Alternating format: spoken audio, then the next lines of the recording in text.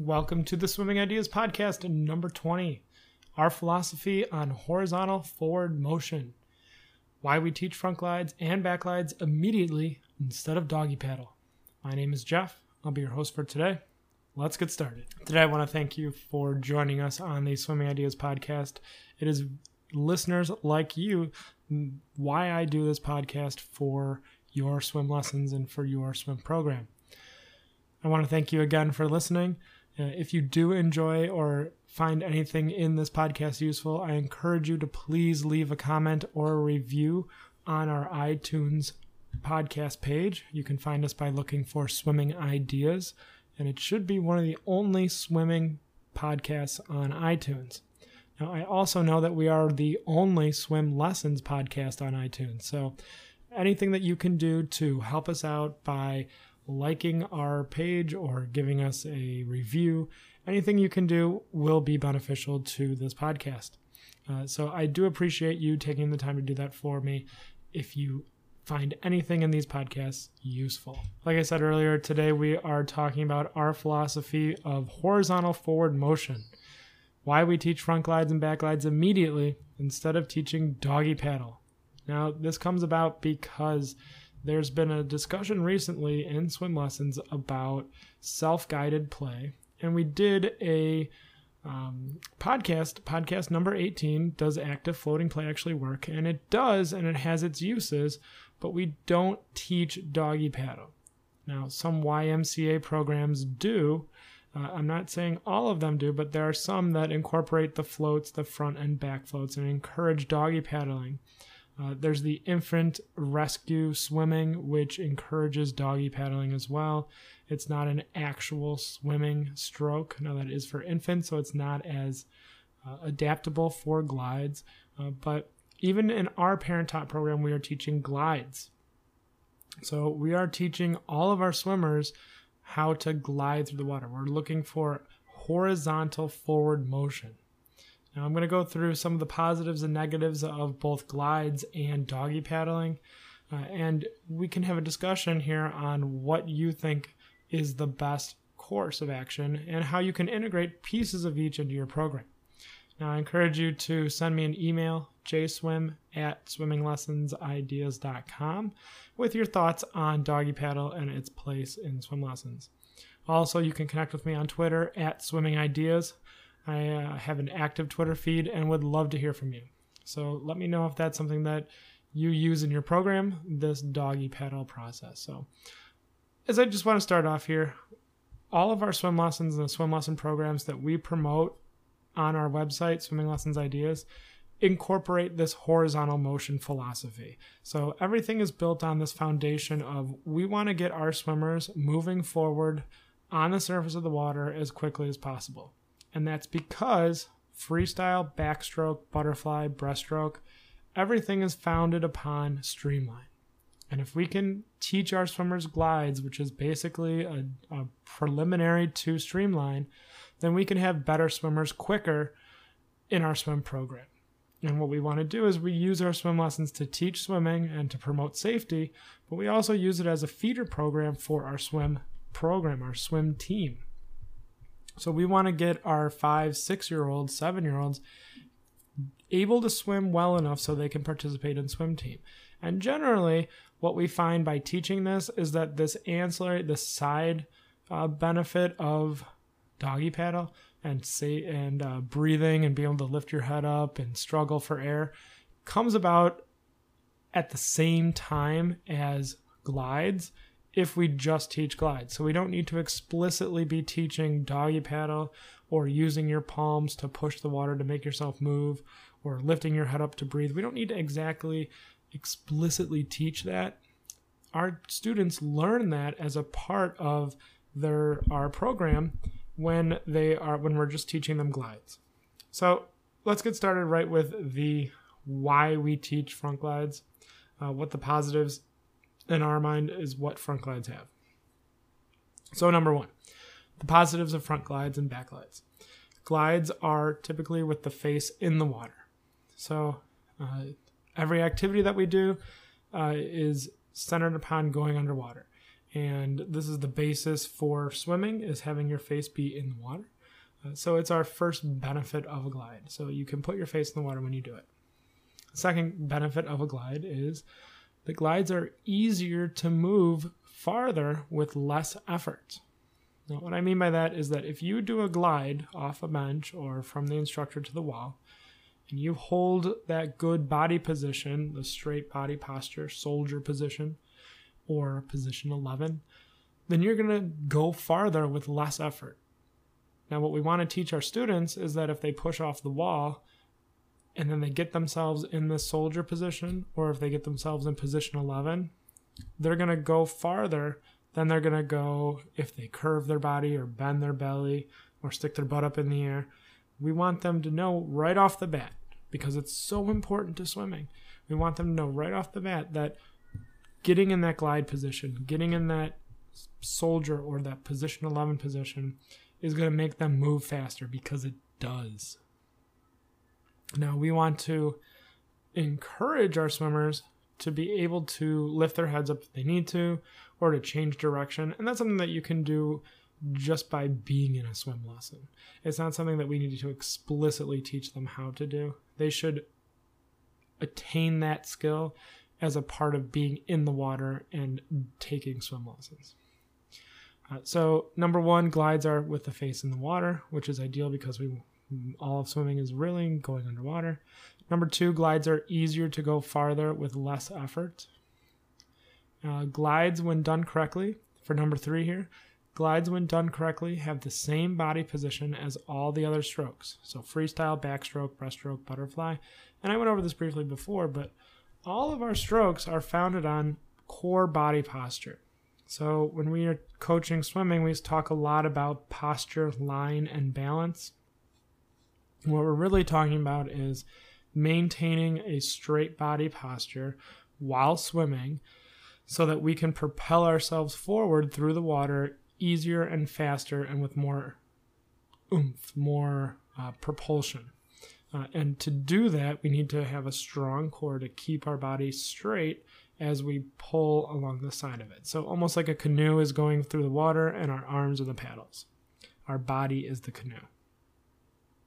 So our body needs to stay straight while our arms paddle us forward. So when the glides are done correctly, which is in soldier position or position 11, then we have a basis that we can work on when we go to teach those other strokes. So we don't need to talk about, okay, keep your body straight, keep your belly, as much as because it's already learned. We can focus more on what the arms are doing, because those are the real big differences there. So in freestyle, the arms are different than the arms in breaststroke, although they all travel through that same position 11 or soldier position during each stroke.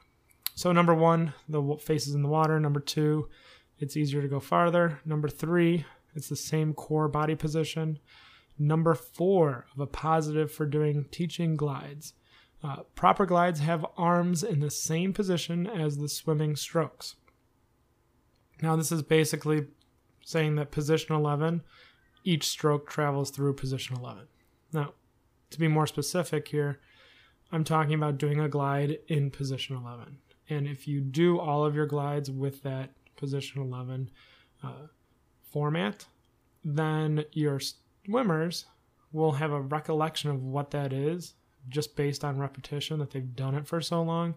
So when they're swimming freestyle, they can reach back into that position 11 arm directly above the shoulder instead of their arm reaching out to the side, or they're bending their elbow before their hand touches the water above their head. And that's some common problems that we see on swim team, and what we want to address immediately in swim lessons. We want them to get in the habit of putting their arms out in front of them straight so they can A, reach for the wall, which is a safety issue, B, get ready to initiate a pull, because if your arm is out in front, you can put your hand down and pull the water back to your side and then get it back into position 11 to take another stroke. So you can move yourself forward by getting your hand out in front of you. And every stroke that is in swim team uses this position 11 position. So freestyle, you want to reach out to position 11 with each arm stroke. Breaststroke, when you shoot or reach forward, you're reaching back into position 11.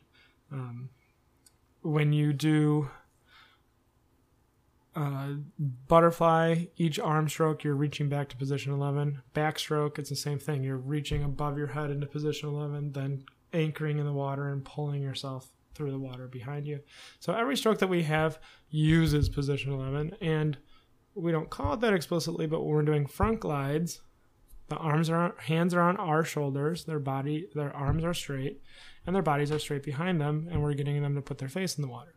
So we're basically doing a position 11 with support right from the beginning. And that's an exciting thing because we're starting that right away immediately. And it goes through all the strokes. So number 6 here is it requires one body position to do well, which is position 11 or shoulder. So there's no multiple complicated motions or body positions that we are asking our students to engage in to perform well. Once they kind of understand that, I keep my body straight, everything else comes really rapidly and really quickly. So we're targeting this one specific motion and this body position in order to be our foundation, be our basis for the rest of our program. All right, so what are some negatives about position 11, and more specifically front glides and back glides? So what are some negatives here? We feel that one of our negatives is it requires the face in the water. So that can be a difficult hurdle to get across, and it may prevent some people from progressing. And which is why we have an entire level devoted to putting your face in the water. And if you have taken a look at our swim lesson plans or our swim program, level 1 is the level that we dedicate to going underwater. And for the most part, if you look at the requirements for moving up to a level 1, or if you listen to podcast number 13, level 1, day 1 walkthrough, then you'll see that the focus is on going underwater, and then the testable skills, which you can get at the swim lesson program starter kit. It's the swim lesson starter kit. You get the testable sheets for level 1 and level 2. One of the testable skills is go underwater. Do they go underwater on their own? And the other two are, can they do a supported front glide and a supported back glide? So you can see from our level sheets here that they need to be able to go underwater, and they need to be able to be a supported position 11, basically, front glide, and a supported back glide. And they need to be comfortable doing that with us before they can move on. So we've dedicated to address this negative, that it might require your face in the water, and that may be a difficult hurdle, or it may keep someone from progressing. So that might be an argument. But we have addressed that by putting an entire level towards it. Another negative for doing glides. So after the initial push off the wall, or the initial push from the instructor, there is low mobility.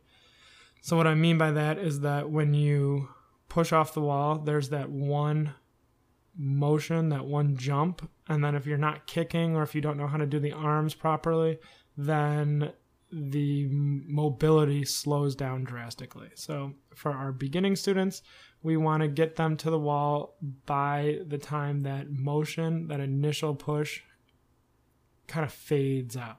So it might be a body length, it might be 2 body lengths, but we want to provide them the distance, the initial push or the initial jump. We want to be standing in the appropriate place, so we can lift them up or support them by the time that initial motion finishes.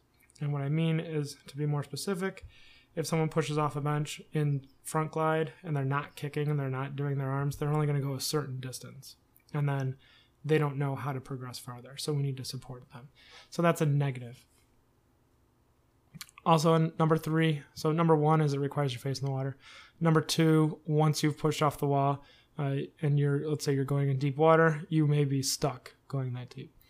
Number 3, there are difficulties in changing direction. So it's not as easy to lift your head up and turn around if you've been taught front glides. So if you're just doing glides, then it's really easy to go in a straight line. It's really easy to go horizontally forward, but it's not as easy to then stop and turn around and get back. So there are difficulties in changing direction. Number 4, another negative for glides is there's no emphasis on breathing initially. So at first, we're not teaching lift your head up to take a breath and then keep going. What we're doing is we're saying put your face in the water, do your front glide, and then when you need to breathe, that's it. We're going to stop the activity, and you're going to either return to your start location or you're going to arrive at your location and stand up. So there's no teaching of the initial breathing at all. We're just talking about going underwater and performing skills without integrating any breathing at the time. And which might be a safety concern for some parents and some people because we're not directly addressing, lift your head up and struggle to breathe and then roll over onto your back and wait for help to arrive. So we're not actually doing that. And that's a possible negative for glides. And finally, number 5 here for front glides and back glides and negative is there's no emphasis on arms making propulsion at first. So we're not teaching directly in any way how the arms scooping and making circles or motions or pulling actions will move the body forward. Now that's something that we teach in level 2. It's something that we do in level 1 by doing, front crawl arms, but it's not something that we explicitly focus on or work on to promote motion or movement. Instead, what we're focusing on is the body line and the body posture. We're not focusing on doggy paddling or the hands moving in order to get the body to go anywhere or to lift the head up. Now that we've gone over some of the positives and negatives of the front glides and back glides, we're going to talk about our doggy glides. No, we're going to talk about doggy paddle swimming and its role in survival swimming, and if you should use it, some of the positives and negatives of the doggy paddle and how you can use it in your program if you want to. So we've recently integrated into the Swimming Lessons Ideas Swim Lesson Starter Kit the use of active guided play and putting on life jackets and letting the participants move around in an area. We do that under a controlled environment, and it's essentially using doggy paddle to teach swimmers how to use their hands and their arms to move themselves to the water. So it's all about forward propulsion and motion. And that's something that we've recently integrated because we feel that it does have a place in swimming lessons. Now, it's not going to be our focus teaching method, and it's not going to be the primary way that we're going to go about using our teaching and swimling. And we're definitely not teaching doggy paddle, but we are allowing them to discover doggy paddle on their own during this active guided play. And you can hear more about that in Swimming Ideas podcast number 18. Does active floating play actually work? And we feel that it does, and we've seen results with it. So some benefits of doggy paddle. Number 1, it can learn how to breathe. So your swimmers can learn how to breathe by doggy paddling. And what I mean by that is if they fall in the water and they know, okay, if I doggy paddle with my hands in front of me, kind of paddling around, I can lift my head up directly and take a breath.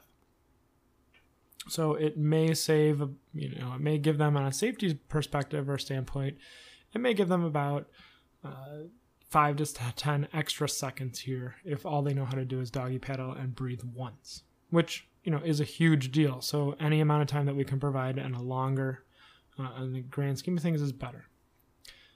Number 1, so you can learn how to breathe. Number 2, any direction is relatively easy to go in. So you can change directions fairly easily.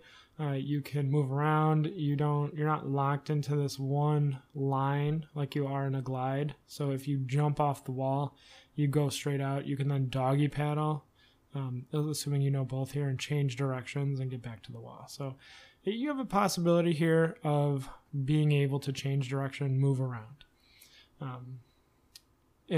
easily.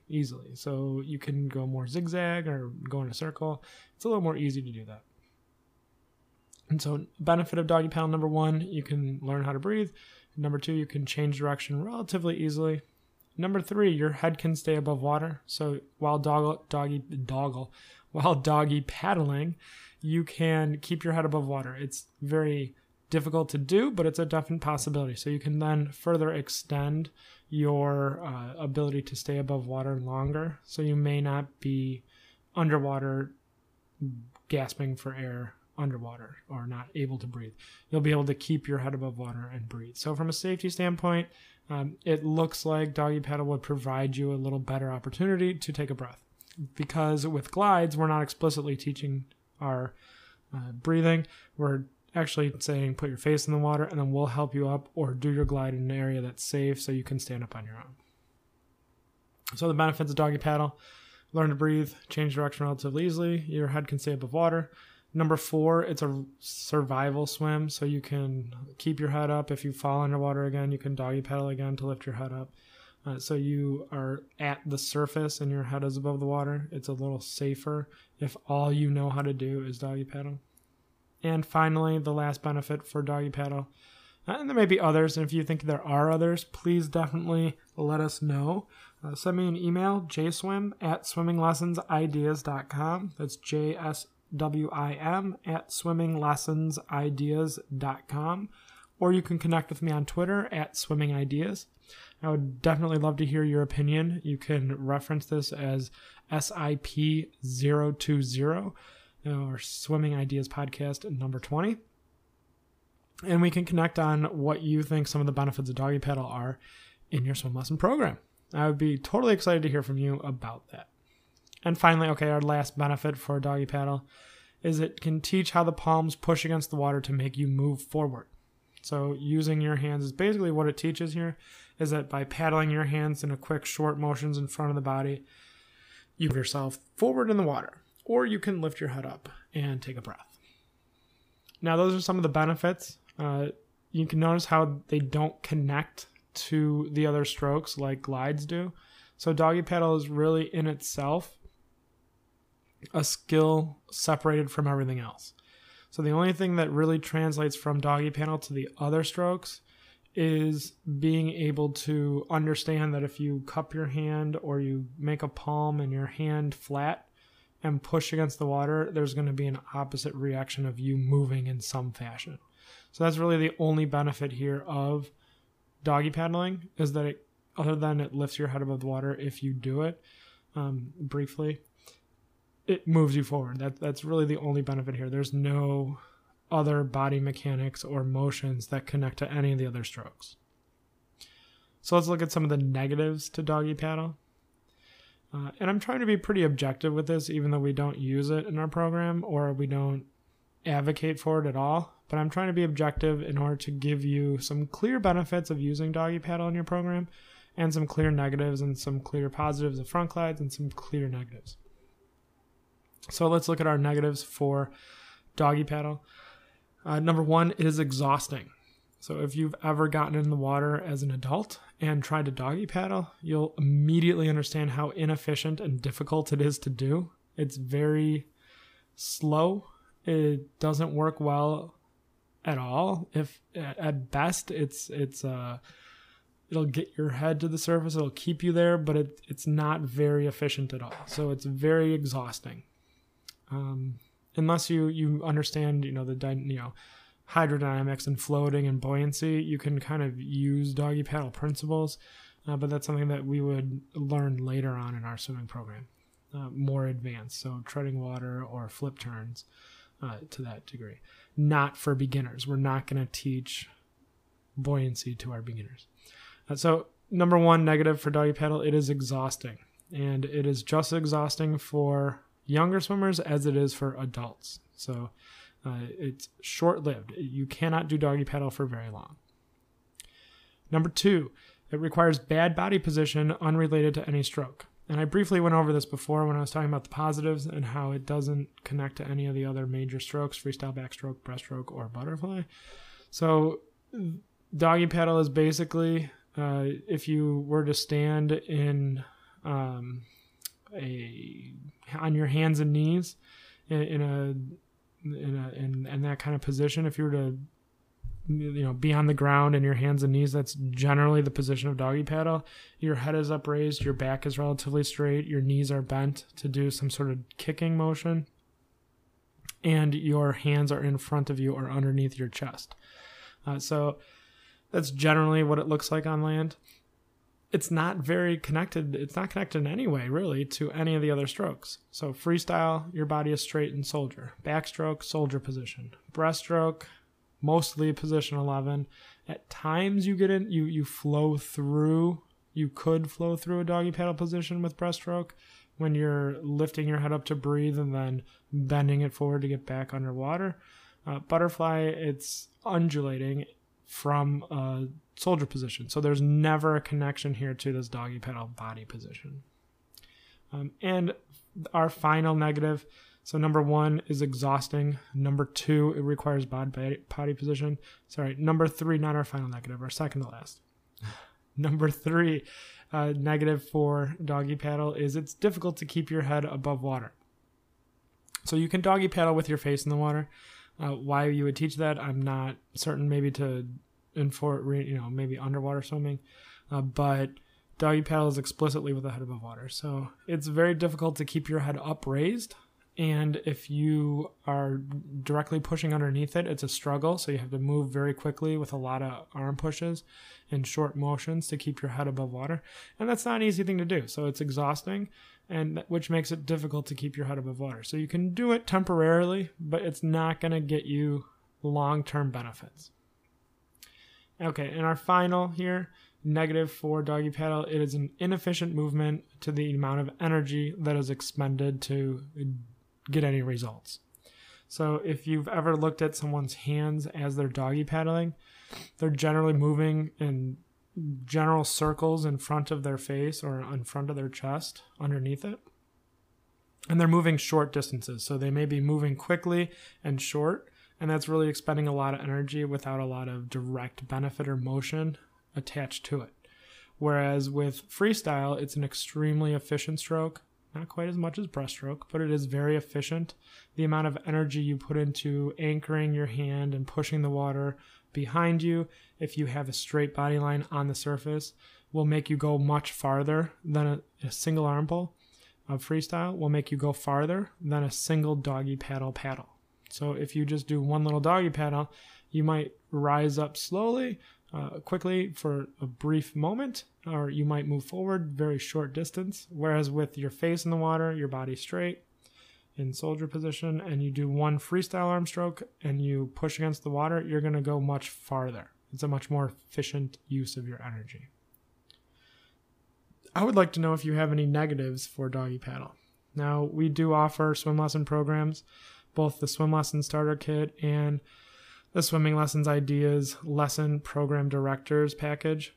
We do offer swim lessons that do not use doggy paddle in them. They are heavily vested in glides, front glides, back glides, with a recent addition of using guided play in the program, which is life jackets and active play on their own.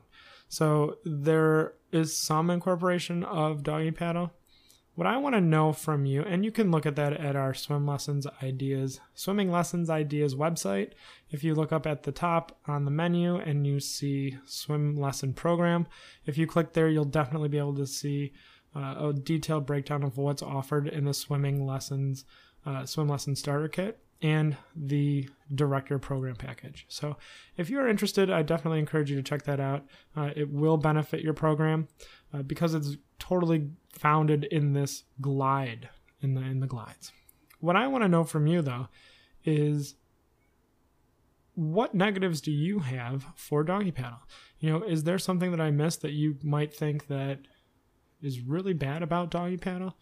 Or, on the flip side of that is, what's a compelling reason to teach doggy paddle in a swim lesson program?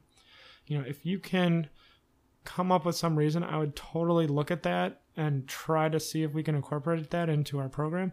But at this time, I really don't see any value for explicitly teaching doggy paddle. In fact, we discourage its use almost entirely, with a single exception of during life jackets. They can do anything they want. They can figure out how they can move themselves in any fashion, and oftentimes it's some variation of doggy paddle. So let me know what you think on that. I'd love to hear your thoughts. Finally, when we consider focusing on glides, we ignore doggy paddle altogether, and we discourage its use. For safety issues, if you want to address, well, doggy paddle is safer than doing glides. We feel that we teach bobbing, so jumping off the bottom and being able to breathe and then bob yourself to safety, which is an actual American Red Cross skill, a testable skill. Or rolling onto our back during a glide. So if we do a front glide, and then we teach how to roll over onto your back, which is fairly simple if you can just be comfortable on your stomach and on your back. We find that that's more effective than explicitly teaching lifting your head up and doing doggy paddle. Instead, we wanted to say, okay, we'll do a back float. If you get tired, roll over. Or if you get lost, roll over and kick your feet so you can get back to the wall.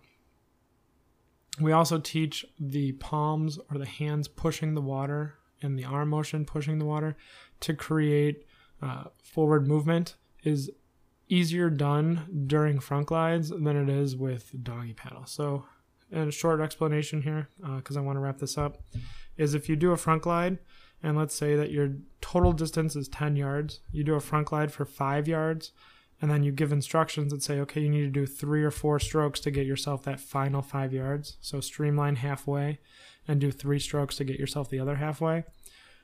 That command on itself seems very mundane, very, very basic. Streamline halfway, 3 strokes the other half. What we're teaching, though, is streamline to make you move halfway. When you do your arm strokes, stay in that streamline position, but your arms are what's going to make you move to that other half of the distance. So the streamline is going to get you halfway. So there's that forward horizontal motion. Staying in that streamline and then adding arm strokes is going to get you that other half. It's not the doggy paddle that's moving you, it's your freestyle. So we're just by giving that simple command, we're implying through that command that the arm strokes can allow you, they enable you to move forward. And that's a subtle but important concept that we're talking about here in regards to swim lessons. So we're going to wrap this up. I want to thank you for taking the time today to listen to our podcast. If you have any topics or any ideas that you want to talk about on this podcast or you want to hear about, or if you want to be interviewed, definitely give me an email, jswim@swimminglessonsideas.com, or connect with me on Twitter @swimmingideas. I definitely appreciate all the time that you've spent listening to this podcast, going on our website, and checking out our lesson program. We feel that you're going to benefit from it, and if there's any comments that you'd like to leave, please do so in the form of a review on the iTunes podcast portion of this podcast. Once again, thank you very much, and we'll hear from you soon.